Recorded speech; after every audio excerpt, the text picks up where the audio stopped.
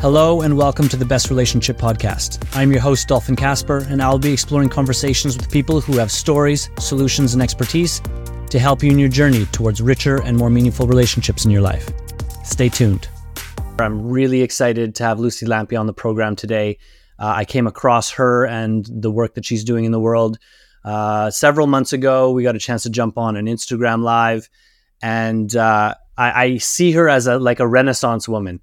She does a lot of different things. She's kicking ass. And one of the other things that I really like about her is that she pulls back the curtain on some of the difficulties that she's experienced and navigated.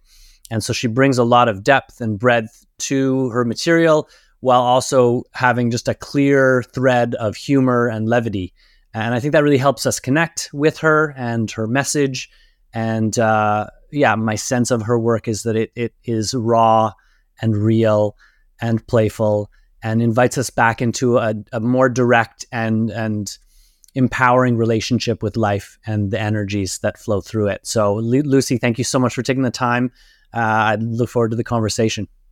Yeah, thank you for having me here. I'm honored to be in this space with you, and that, we got to do the live and kind of dip our toes in, and then we get to go deeper in this conversation.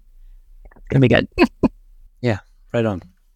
So there's definitely a strong, at least on your Instagram, there's a strong flavor and a kind of a focus on sensuality, sexuality, intimate connection. Can you tell me a little bit about how that came to be a big part of you and your work and how you express yourself in the world? And I think that'll allow us to kind of track through some threads that will be really, really invaluable for the audience. Yes.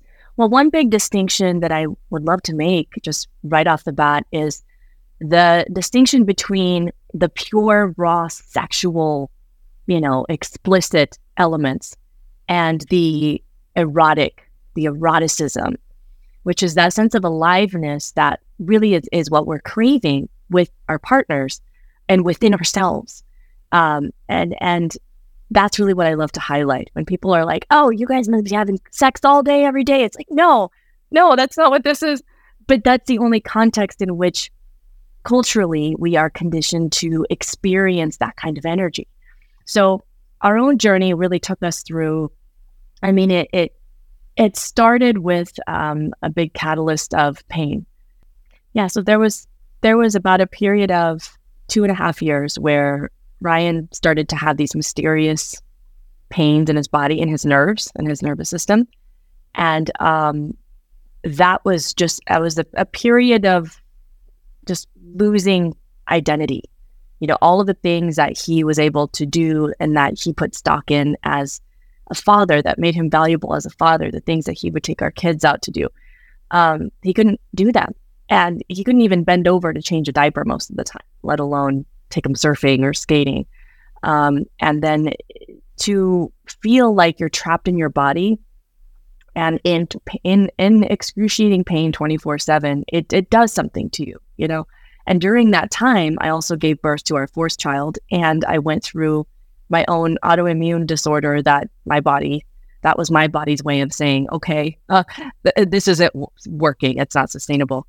And so all of that in the midst of regular life and trying to pay bills and trying to figure out this career thing and that and making all that work, that was my big wake-up call to open myself to solutions that I was previously closed off to. So this led me on this whole spiritual journey and awakening and deconstruction, and there's a lot in there. But where the eros and the sexual liberation came within that was through, really, initially, just letting myself be emotionally honest. And when Ryan started to get on that trajectory too, because he saw that it was real, it wasn't just some kind of fad that I was trying to manipulate him to change himself, because he totally thought that at first. Like, get away from me with that Tony Robbins shit. Literally words from his mouth across the kitchen counter that day. And that just set us both on a trajectory of the deeper healing, inner child healing, facing these darker, edgier parts of ourselves that we judged. And that's really the foundation that allows for true integrated sexuality to be expressed. So this has been years and years in the making, mind you. I really want to highlight that for anyone listening. It's not something that, you get into a little bit of kinky play and all of a sudden everything's amazing. But it's really taking those steps to being in integrity with yourself and creating more safety and trust and reverence in the relationship. And then creating more space for all of the erotic stuff to come through. Yeah. Yeah. So you said a couple of things in there that I want to kind of pull out. You talked about your autoimmune condition as a signal from your body. And yeah. I think our system, our human system is not separate. It's not like mind up here and body down there.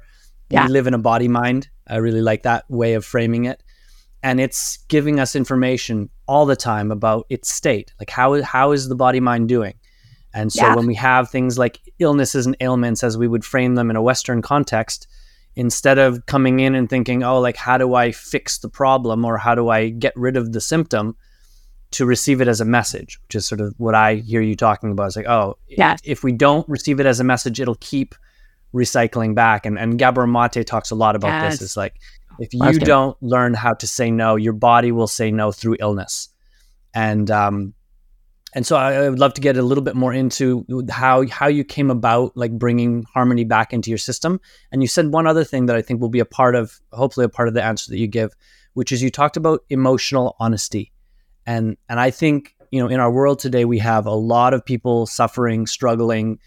Uses of pharmaceuticals is staggering to me when I look at the numbers of people who have some kind of condition they're taking a pill for, and that there's a growing clarity and desire, I believe, of people who know that the solution needs to be a kind of bringing pieces together into harmony versus kind of cutting things out or fixing them or taking a pill to make something go away. Tell me a little bit more about emotional honesty and a little bit more about the process of bringing more harmony and wholeness to your mind body. Yeah. Well, the piece about the deeper healing, the deeper work, that really was the big shift in trajectory into healing.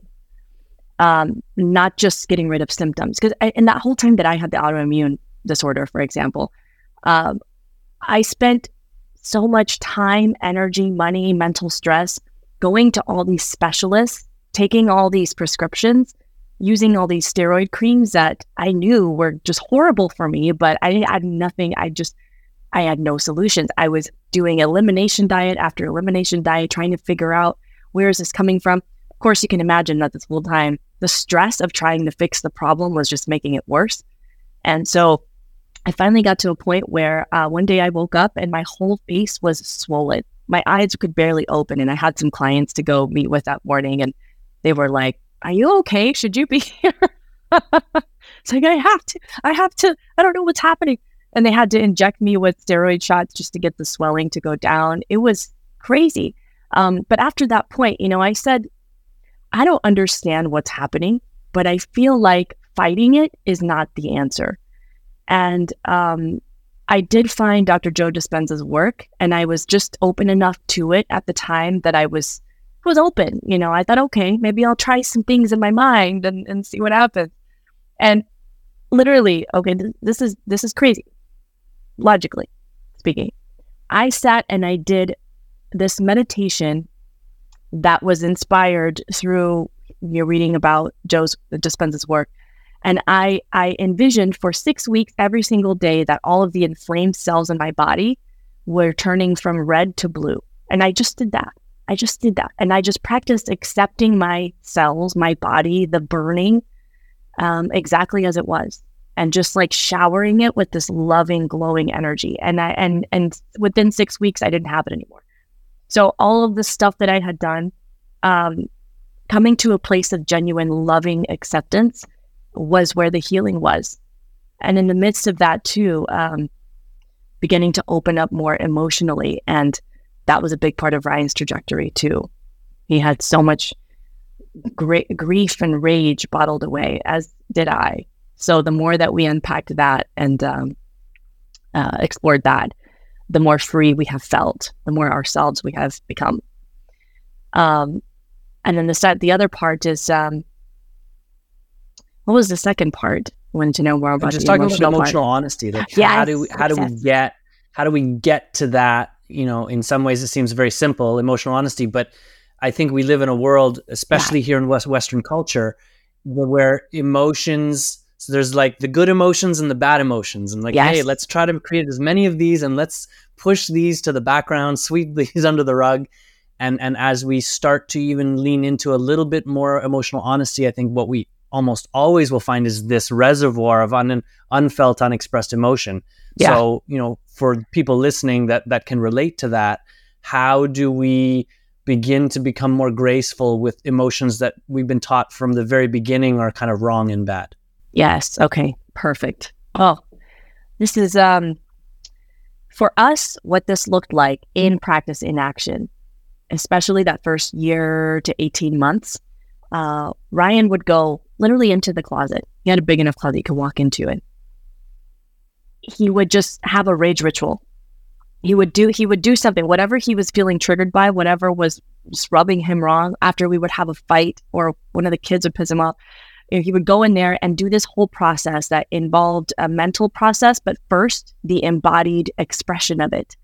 And that was a huge part of the journey for him. For me, I did something similar, but in my own kind of flow.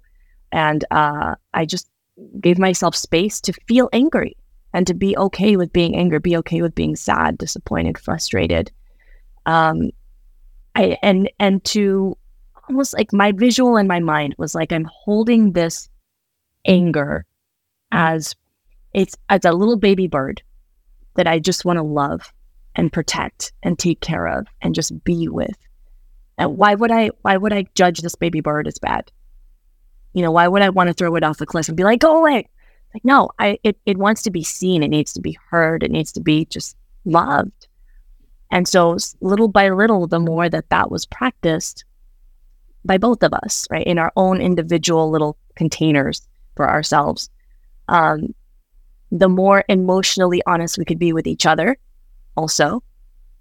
And then that's a whole other learning curve where you learn how to communicate your heart without blaming or projecting and judging. But it really does begin with being radically honest with ourselves and giving ourselves space to feel whatever needs to be felt.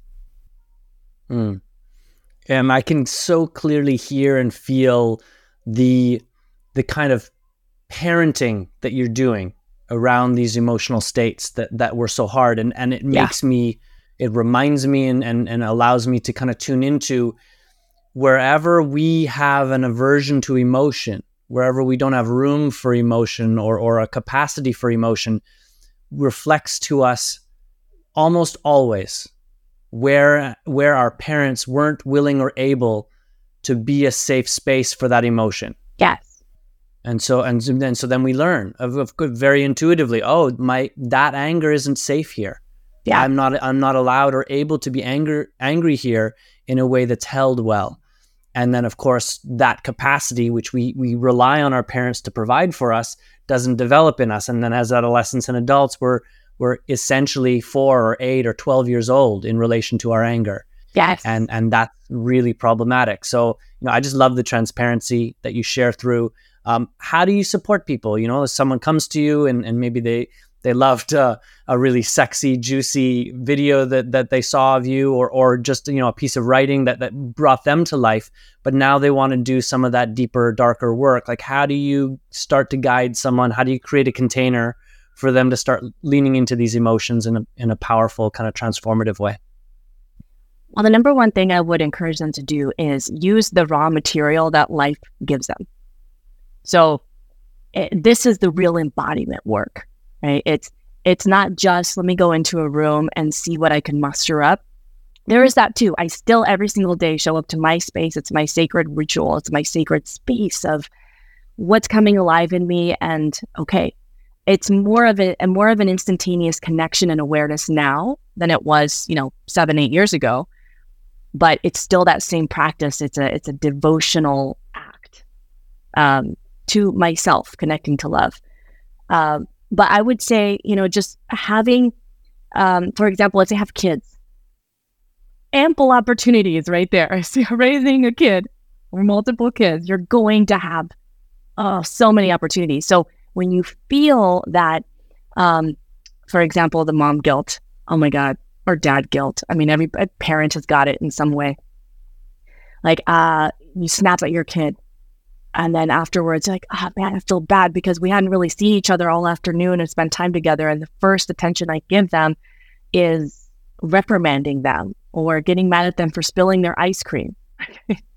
And it's like, okay, where can I first just be with the discomfort of the guilt? And in that moment, you practice just noticing that you feel the guilt. A lot of adults, to be honest, don't even recognize that they're feeling guilt. So if you just recognize that it's alive in you in that moment, that's a huge step. That's bringing awareness to what's actually happening. And then just being with that. Like, you don't have to talk yourself out of it. You don't have to justify why you're a good parent anyway. It's just being with it and kind of noticing how it's moving through your body. I really like to work with these subtleties of energetics and just noticing what it feels like alive in the body. And maybe I'll go move my body a little bit and just something as simple as just shaking it out and just feeling like, oh, that's a nice reset. Doing some rhythmic breathing, deep breathing, recentering your nervous system, and then coming back. And I think a big step that a lot of us will miss, so in that example with the child, is acknowledging it and committing. Acknowledging and recommitting, because that's reclaiming our integrity. So it's coming back and saying, hey, mom got a little mad and I'm frustrated and I'm sorry. Like, you didn't do anything wrong. You didn't do anything bad. I just felt, I just got a little angry, and it's okay to get angry. And here's the thing, I'm going to, whenever I get frustrated with you, here's what I'm going to do differently next time. Like, next time, let's just sit down and eat the ice cream and not walk around with it when it's already complete liquid. This is a real example, by the way. Yeah, totally. And I mean, you're talking about the repair, and Yes. everyone that's spoken about relationships and personal development that I respect, anyone that I feel like really knows what they're talking about, they are really clear. The idea of trying to avoid any kind of conflict or rupture is a fool's errand. Like, just, it's impossible. It doesn't mean we shouldn't do the best we can. Yeah. It just means we're invariably going to hurt each other. Yeah, And, without even meaning the to. relationships that are strong, the relationships that really make it, are relationships where we're deeply committed to the repair process. Once we realize, oh shit, like, yeah, that wasn't the way I wanted to show up here. I lost it. I didn't take care. Here's what happened. I'm sorry, and here's what I'm going to do moving forward. And of course, it's powerful with children, but it's just as powerful with our partners or the people that are close to us. Like, to commit to that repair is so crucial. And there's one more piece that you shared there that I'd like to kind of bring into that conversation of repair. You use the word devotion, and I believe that, so I'll frame kind of what that means to me. Obviously, it can be an act, but also for me, devotion is like a recognition of the value of something. That you see something as sacred or high in value, and then your actions are devoted to that value. And I believe one of the challenges that we face in the world, but also in our intimate relationships, is we've kind of lost touch with what's worth being devoted to. Like, if you asked the average person struggling in their relationship, like, what's worth devoting to, or what do you want to be devotional towards? They would struggle to articulate that. So I wonder if you could speak a bit about that. And then I'd love to get into maybe some more practical pieces. You talked about Joe Dispenza, who I love. But any things that you think might be real catalysts for people to maybe reconnect with that object of devotion, or even just a devotional flavor in their life. And I think that'll lead us in a really fruitful direction. Yes. So when I think of devotion, I had so much resistance to that word. I've got to give you some backstory here, because I grew up in the Midwest in the Southern Baptist Church. And for me, what I was taught, devotion was basically synonymous with martyrdom and self-sacrifice, and your desires are not only unimportant, but sinful and irrelevant and a distraction. your heart is going to deceive you. Just all these things. This is all part of what I had to really unpack, because that was not even the heart of the real message. The real message was always love, and it was delivered with fear. So I got a little tainted along the way, as you can imagine. And I see the perfection in how everything unfolded in my life. So I see that as like, that's exactly how I needed to grow up. But devotion, the way that I experience devotion and I see it is I am a devotee of love. And that love can take so many different forms. Sometimes being in devotional service to love is me giving myself more space to dance and move my body and experience the divine in that way. Sometimes it's going out of my way to make my husband a cup of coffee or a cup of tea that he didn't ask for, but I know that he would really appreciate. Sometimes it's going out of my way to do something special for one of the kids when I know that they really want to spend more time with me and he wants to play a board game and he didn't ask for it either. But, it's really following that inner guidance of where love is guiding you. To me, that is the deepest, highest expression of devotion, because it's not to a person, it's to the fullest expression of me being in integrity with myself. And for me to be in integrity with myself, then I am deeply attuned to that voice of love and truth, more than I am distracted by the ego and the fears.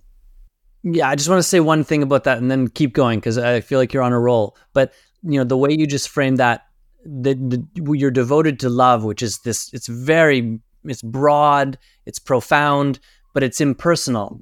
And in a real way, I think if we're genuinely devoted to something like love, then the people in our lives and our relationships are just our moment by moment opportunities to fulfill that. Yeah. So they're the excuse we have. Oh, yeah. Here's where I get to be devoted to love. And then in particular, where it's most difficult with the people close to us, yeah. To me, that's where the real depth and value of love gets to come through. So I just wanted to kind of throw that piece in, because then we can make sense of like, oh, right now I don't like you, but I can still love you. Yeah. I think this is where a lot of people get caught up whenever they see my posts, for example. They're like, oh, but I can be devoted to love, keep my heart open to love when my partner just betrayed me or they just did something that was not okay. And so, and I get it. No, I don't think that a lot of people speak this language in this way. So I would be equally confused. But it's, no, even when you and your partner are just completely disconnected and you still keep your heart open to love, you might be in closure to them, but as long as you're open to love and you're like divine source of love, like I'm open to being purified of whatever the bullshit is that I'm buying into. Like, please show it to me. Where are the clouds in the way of my vision? And so that's the openness to love, the openness of the heart and the devotion to love that really, really matters. Because if you devote yourself to a person and that's where you're really fully devoting your heart, without that piece, you're just going to be, you're going to be let down and wonder, and also feel like there's an expectation and an obligation there. There's an attachment there, because then that person is obliged to do the same for you. And that's not love. That's something else. Yeah. And like that piece you just said there, if you make it wholly about them and whatever expectations you bring to the table around what they need to be then to kind of honor you or to be a match for the love that you're giving them, you're always going to run into places where at least it doesn't feel that way. And then often where it isn't that way. And how do you reconcile? How do you reconcile that you've made your whole, the whole kind of container and the whole reason for you to be a loving person in the world is contingent on someone else not being authentically them, essentially is what that ends up being. Because authenticity doesn't always feel warm and fuzzy. And again, I think you mentioned this just in how you opened this conversation. We have a lot of ideas about what these words mean. And of course, most of what the words that we use are pointing to has so much more depth and breadth than the definition that we have for these words, right? Most of it's mystery, actually. Most of the words we use are pointing to something that has mostly mystery in it. That's an endless discovery. And the word is just a jumping off point to be like, oh, I kind of know where you're pointing. And I think that's a much more helpful way to use language, where we don't make assumptions that the word and whatever my implicit sense of what that word means is the whole story. So like that brings us to assumptions, which I think is a neat place to dig into a little bit. What's been your relationship with assumptions, and how do you feel we can work with those things? Because we'll never get rid of them. We're always going to try to fill in spaces that we don't yet have clarity about. But how do we start to work with our biases and assumptions in a way that is supportive over the long term? I think one of the easiest, most accessible points to really begin there, exploring the assumptions, because you're right, our brains are just naturally brilliant at that. I didn't get the entire message, so I'm going to fill in the gaps. This is why one of the most foundational tools that we learned when we first got into the coaching world was, what did you hear in that? Because literally what I said and what you heard could be completely different. And so one of the easiest access points is when you start to feel that tension between you and your partner, for example. And that's when you realize, like, oh, I did not, I must have not understood what they actually meant, because our reactions to this are not, there's some kind of, it's not matching up. For example, the most recent one that I can think of is one time Ryan came in and a friend needed some help with something. And he had texted him, and we already had plans to watch a movie with the family. It's hard enough to get 6 people organized when they don't have a date with the boyfriend or the girlfriend or the play dates and holiday things, whatever. And he said, I already told him that I could help him. But if you really want me to stay, I'll just tell him no. I can tell him no.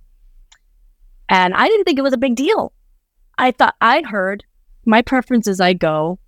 What's your preference? So I was like, oh, just tell him no. And that was not what he meant at all. What's funny is that now we're not used to having as many of those moments. So when they happen, they really stand out.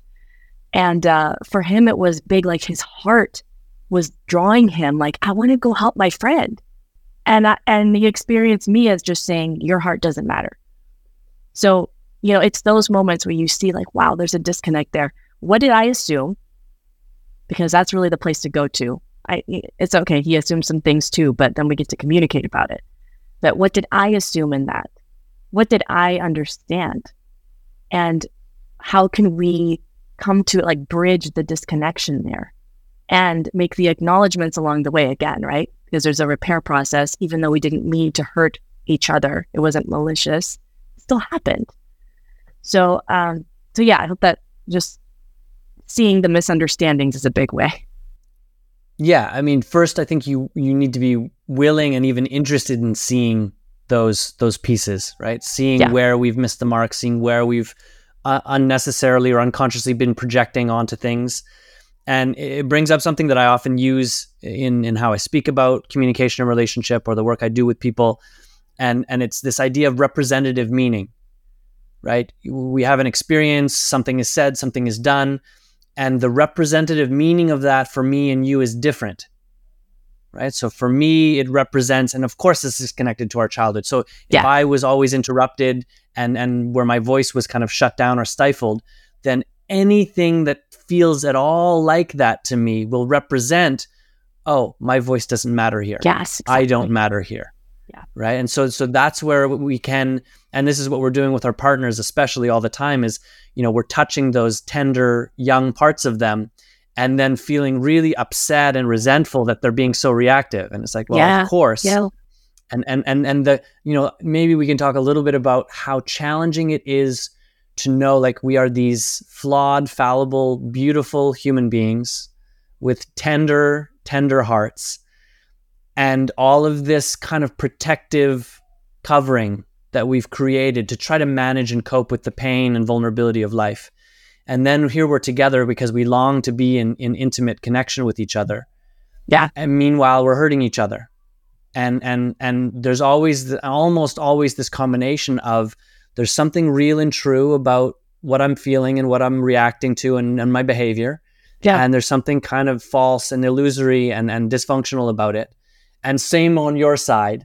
Yeah. And now we have to try to kind of weave and navigate our way through to the threads of truth and the threads of joy and love and connection with all of these other threads. I like to talk about like signal and noise, sort of a radio terms, right? Some of what's coming through the speaker is just nonsense, and some of it is real signal, and it's exceedingly difficult, especially when we feel emotionally triggered, to discern the difference between the signal and the noise. So anything you want to say about that, and for people that kind of can relate or are nodding their heads about feeling that way, like, wow, there's so much mess and noise here, but I also know that we're both these human beings that aren't trying to hurt each other and genuinely want things to go well.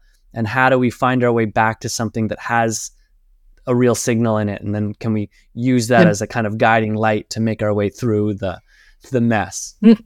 Yeah, the mess. It's I think of it as like the clouds in the way. And that doesn't mean that the clouds are not real, but they're obscuring our vision of the sun. And we can think like, oh, there's no sun. No, it's there. There's some stuff in the way. So often when we're having those moments of, like, just heightened emotion, and we're just, resisting each other, fighting and conflict, the more it escalates, it's recognizing first for me, okay, we're not communicating as our sovereign selves here. We're communicating as wounded children, as kids that are like, no, see me. I can't see you until you see me. And so we get caught in that cycle of blaming, justifying our actions while villainizing them for theirs, and just seeing that for what it is and not judging that as bad. Because as long as I was judging my wounded inner child for being wounded, why are you still like this? How long do you need to just heal the thing, Like, can't you get over it? You've been doing this work for how many years? But it's just really bringing that compassion to ourselves. And the more we build that capacity for our own little selves that get scared sometimes, they just do. The more we can just see that and observe that, be a loving witness of that in our partners. And so in that case of the other night when we had that whole thing with him wanting to go, and then me just kind of, well, it's not a big deal. There were these certain things that were activated in each of our little selves, right? That at different times we kind of ping pong, and he can be more in his embodied, grounded self, seeing a bigger truth and hold that space while I'm just kind of like expressing my fears. And I tell him this, I know that it's not true. Like, I know in the depths of my heart and my gut that what I'm saying here that I'm afraid of is not true, but it's real. The feeling of the fear is real. The feeling of abandonment is real. But I know that it's not true that you actually abandoned me. So being able to say that to ourselves and actually vocalize that and express that to each other is powerful, because then we can hold space for the paradox of both. It's like, my body is working some stuff out. My little self, my ego self, my scared self is working through some stuff. And I also recognize that this is part of the illusion. This is not the truth, the big T truth. It's just something that we got to work through. And I'm going to give it space to work through that.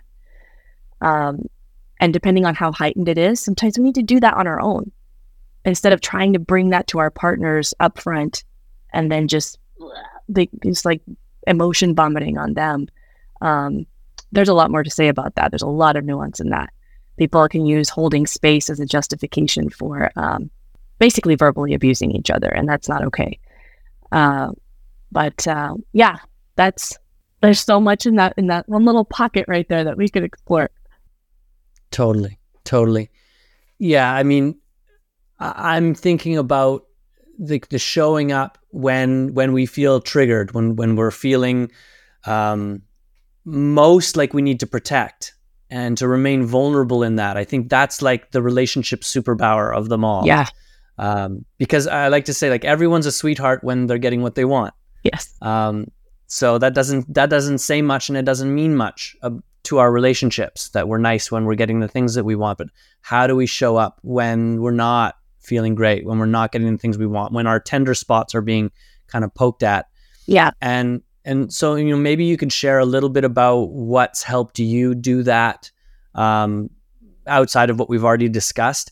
And where I'd like to go is, for those people that can relate, which is, I think all of humanity can relate to the conversation we're having right now. But, where do we start? Especially some people are blessed with community and lots of mentors and people that are supporting them. Online, maybe now there's more of that for people that have felt isolated in the past, but there's still, for me, a disconnect between real embodied community that's sort of built to support our journey and where most people find themselves. So say a little bit more about your journey of learning how to stay open and vulnerable when you feel most triggered. And what would you say to people that are wanting to set out on this journey, but don't immediately have, a list of people or places they feel like they can go to get support and mentorship in this way? Yeah. I mean, as far as the first part with staying vulnerable in those moments of feeling the pain, right? For whatever that pain is coming from, however it's expressing itself. First, my go-to, if it's really intense, then I will literally come into this room. Usually it's this room. And I will go through these processes somatically with my body, like just feeling and moving. And there's certain playlists that I have for different emotional spaces that I'm in. And just giving that space to come through. Sometimes it's just a matter of just like working that energy through the body. And then it feels like a big sigh of relief. Sometimes that and doing some raging out and crying, just that, again, energetic cleansing helps to bring enough clarity that I can see and feel into the deeper wisdom. Because the anger is not bad. Again, the anger is very secret. The anger is a message too. So when you get deeper into it, it's, okay, what is that higher initiation that I'm being called to? What is it that this, maybe there's a boundary that I'm not honoring in myself. Maybe there's something that I have been withholding, speaking up about. And it's not really him that I'm angry at. It's me. Or it's not my kid I'm mad at. It's me. So having that space, first of all, I think is absolutely crucial. And can I ask you a question? Yeah. Can you remember, like, early on, young childhood, later childhood, early adolescence, doing something similar, like where you feel like stuck, overwhelmed, and you kind of find a private space to kind of be in? Like, does that kind of, not exactly, because I wasn't, big emotions of any kind were just extremely uncomfortable and not welcome. It's just, they just didn't know. They didn't know what to do. So huge amounts of joy felt as uncomfortable as big feelings of being mad. So just right. Intensity was scary. But it was music for me. I would listen to music. I would ride my bike. Like those, I would go roller skating. That's how I would process things.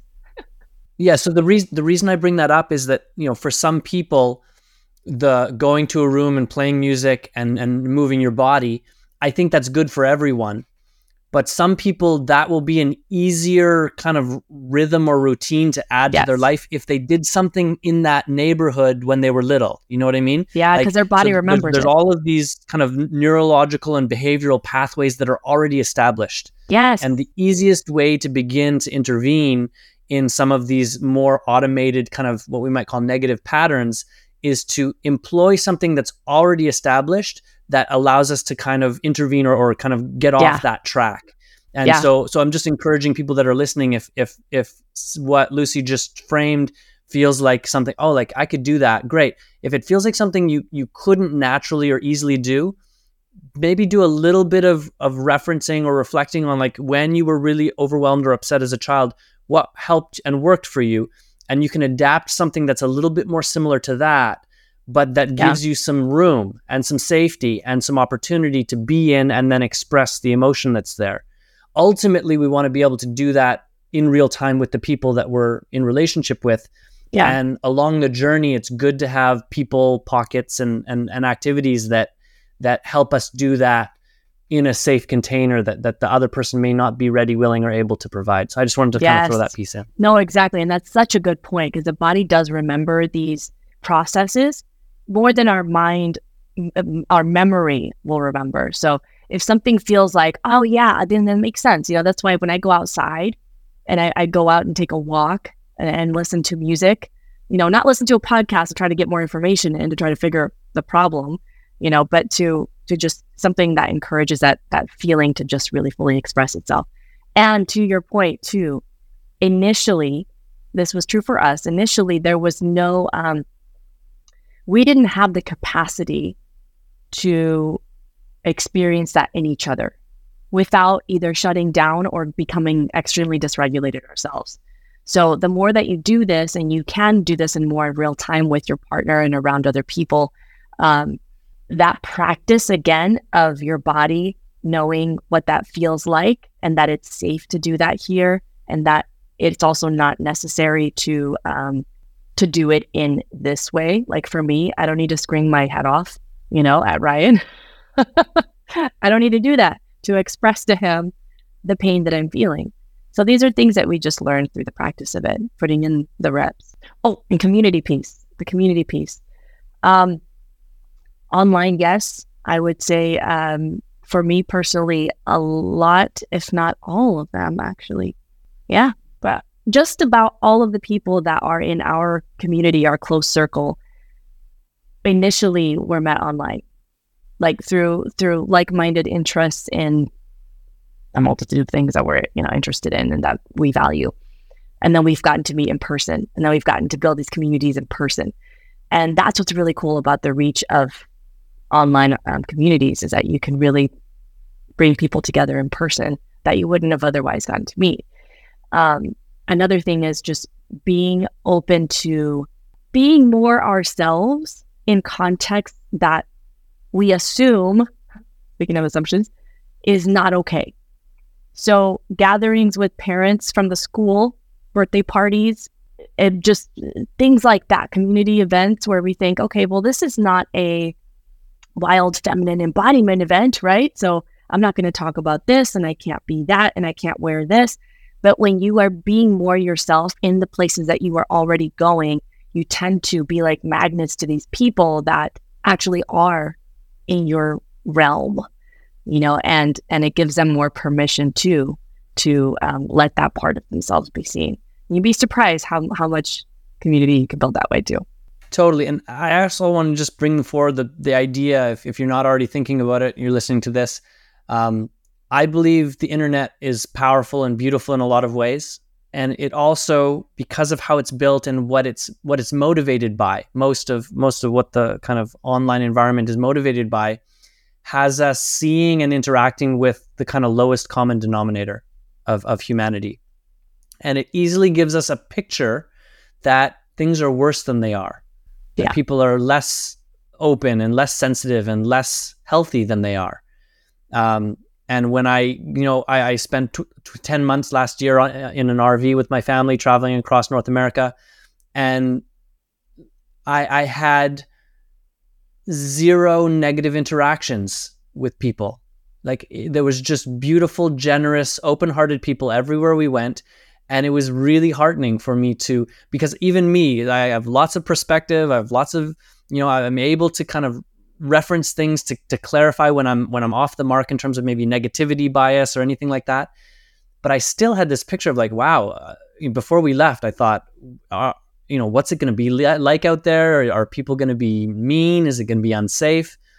And it just wasn't that. And I'm not trying to paint everything with rose-colored glasses, but I do see and believe that the degree to which we're isolated and interacting with the world through this online environment gives us inaccurate picture of who's out there and where the world is really at. So just kind of giving people permission to put down whatever filter or lens might be existing there in terms of just a negative sense of the world and a negative sense of trying to reach out across divides and then create relationship where it currently doesn't exist. That my experience has just been so pervasively positive when I get over myself and I reach out and I step out into the world.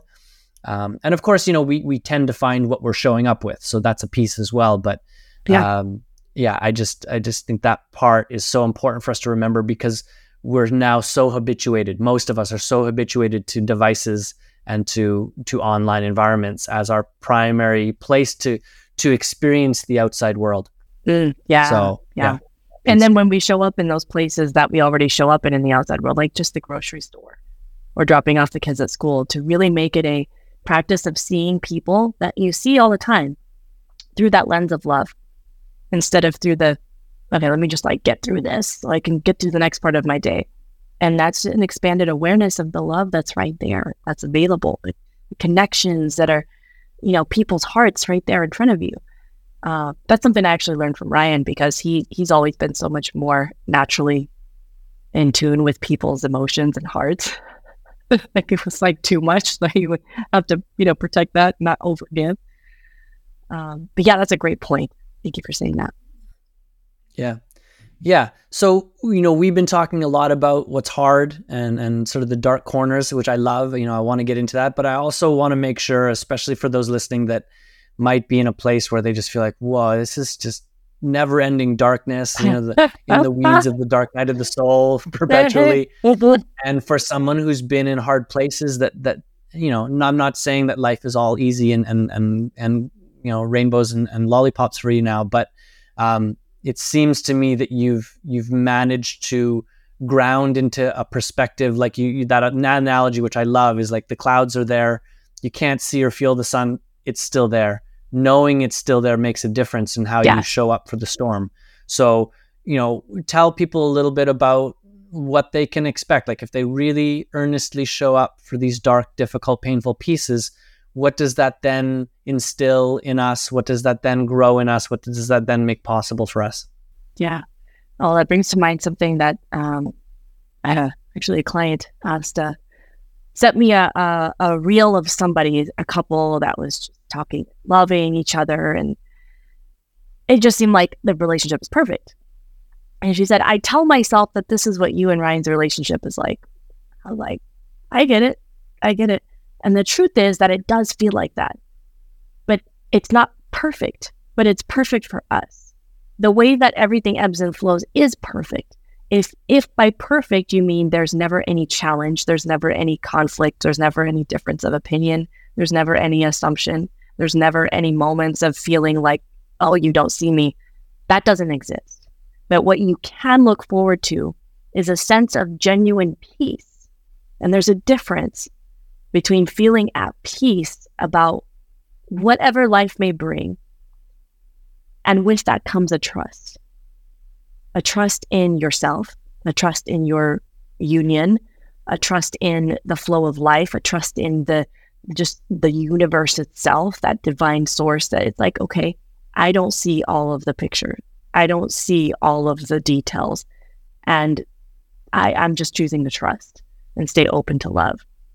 So the biggest word that stands out to me is that peace. And there is no, again, it's one of those words that it's just a word, right? It can just be a word. And we have all these assumptions that peace is like, oh, everything is peaceful and still, but it doesn't mean stillness. It's a way of life of surrender to what is. And when you live in that way, the things that do come, they're like little waves. They're waves that can wash over you. And then you can just keep surfing by, or keep like whatever you're doing in the water. I don't know.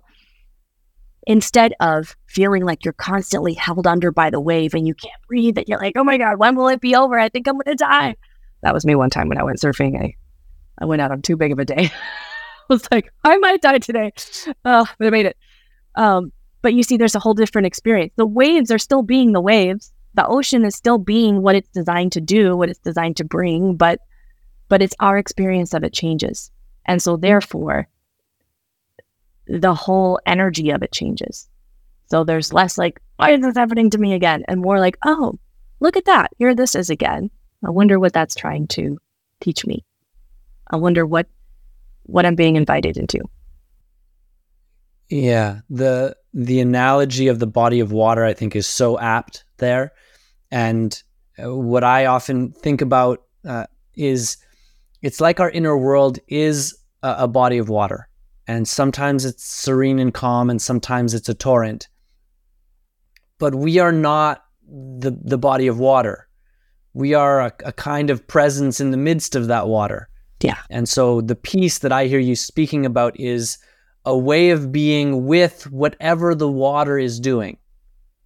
If the water is calm, then you are calm and at peace with that calmness. And if the water is a torrent, you can still be calm and at peace in the midst of the torrent. And that's a kind of meta presence that is just, it's just a kind of idea until you know it. Do you know what I mean? It's like you can have an awakening or some kind of breakthrough where you get it. Like psychedelics, I think, are a place where a lot of people can relate. Another thing that has been big for us.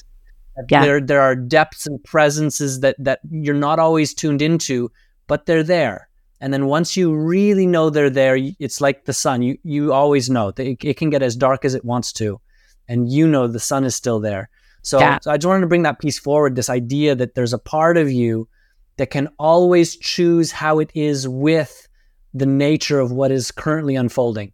And when we know that and we kind of get that on a deep level and commit to it, we become, in a certain way, unstoppable. Like then the circumstances and the inner states of our experience no longer limit what we can show up with.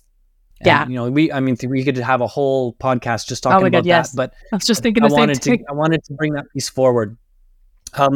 Another thing I wanted to ask, like mother of 4 with what looks like 14 different careers, I'm curious, like, how is it for you now? And can you share anything about, I think what I'm really asking is like your journey. Like, did you start as like you just wanted to be an artist, but then it became clear you had something more to share, and then the coaching came? Like, I want to know a little bit more about the story, because you do so many things, and you look like you really give your heart to them all. So I want to know a little bit about that. Yeah, I think well, for as far back as I can remember, it's always been about that connection to the magic for me. And so I've accessed that and felt that, experienced that aliveness in different ways. But the 2 ways that really stood out to me growing up was music. I found so much freedom in music, and so much just like, oh, this is me. Like, this makes me remember some part of myself, even though I wasn't allowed to listen to a lot of the music that I really wanted to listen to, but I would do it anyways. So that was like my secret. And the second thing was fitness related things. And I was very intrigued. My father was into bodybuilding. I was very intrigued by just the physical body. And I actually, when I went to college, I studied, I got my Bachelor of Science in exercise science. And I studied kinesiology, just all that stuff. How does the body work? How does it, process things? And then I also studied music technology. So I was half a credit shy of getting my second degree, but I had a baby and a husband, and I was like, I'm done. I just want to be out of here. But those were the 2 things that really, really, were connected with me the most. Now, I had a deep sense long ago in my childhood that my voice was the key to whatever my purpose is in this life. But I assumed that it was my singing voice. I assumed that it would be, me as a performer, as a singer. So I really hyper-focused on that. There was a lot of trauma loaded into that as well, because when my father, I won't get into the whole story, but that really set me off into really focusing on music as a means of not having to feel my pain. But that was ironically the place that I had the most permission to feel my pain too, was through song. But eventually there came a point where I started to get more, feel more drawn to helping people with some deeper things, and just exploring.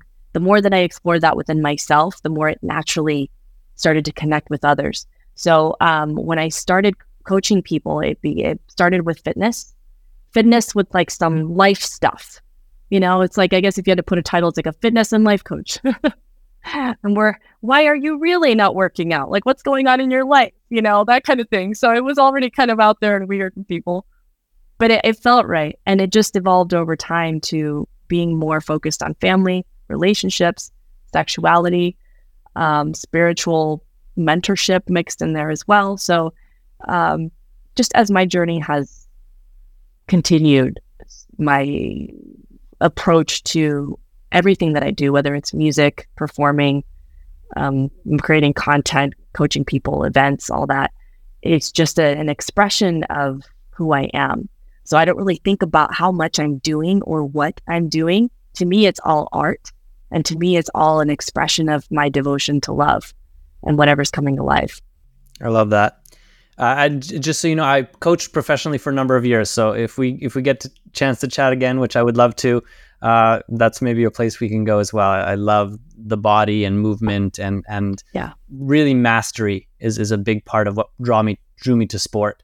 What does it mean to master the realm of movement? And there's so many parallels between, even high performance sport and the most kind of intense and relevant aspects of life. I think there's lots to cross-pollinate there.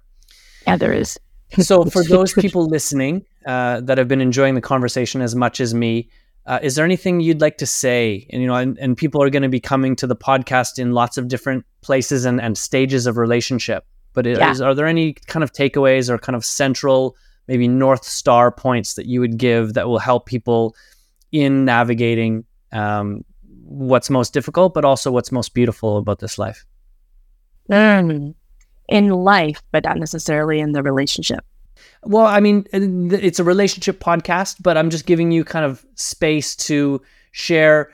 It's sort of like when you were in a challenging time, what would you have wanted to hear? Like, you could speak to that part of you, and I'm sure you'll reach the audience. Yeah. I think back on the toughest times, and I recognize how much I judged myself, and therefore also judged where I was in life. Like, this is my fault, but also, who can I blame?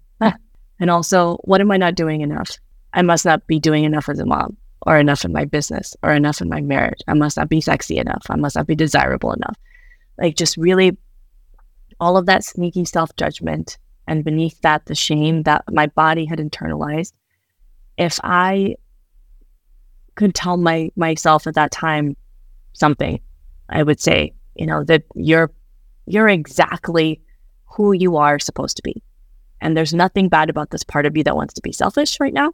There's nothing bad about this part of you that's being reactive and angry and feels hurt. And let's just be here and love it. Let's just be here and experience. Like, I like to do this kind of parts work too. This maybe gives a practical step that somebody could try out there. Where, for example, if there's this part of me that feels really angry about a particular thing, every time it comes up, I will sit with her as if she was another me and just notice what she's like. Like, how is she dressed? How is she holding herself? Like, how is she carrying herself? How does she talk? And just listen to her and just love her and just give her pure, unconditional love, not question her and, try to get her to change, but just being with her and listening to her and asking her, what does she feel? What does she need to feel safe with me? Yeah. And it's just something that simple that actually was literally a thing that I did a lot in those early years of doing this work. I brought a lot more self-compassion and released a lot of that judgment. Yeah, well, thank you for that work. Thank you for your courage. Thank you for your creativity. Thank you for taking the time with us today. I had a great time. I would love to do it again. Know that I'll keep kind of reaching out from time to time, and hopefully we can do it again. For those that want more, Luci, where is best for them to find you? I am at lucilampe.com. That's my main site where I have all the current offerings and things updated. And then on Instagram at Luci Lampe, and I'm also on TikTok at Luci Lampe Official. And I'll keep the link for your website. I'll make sure is in the show notes for the podcast. Perfect. Thank you, Dolphin. Thank you. Maybe we could go on all day. For sure. So we may get into 3 and 4 hour podcasts, and when we do, I'll let you know. For those that joined us, thank you for being here. We look forward to sharing more with you soon. And until next time, friends, love well. You've been watching the Best Relationship Podcast. If you haven't already, please subscribe. You can also go and check out so much more content about relationships over at relationflix.com. I'm your host, Dolphin Casper, and I can't wait to share more with you as we go. And until next time, love well.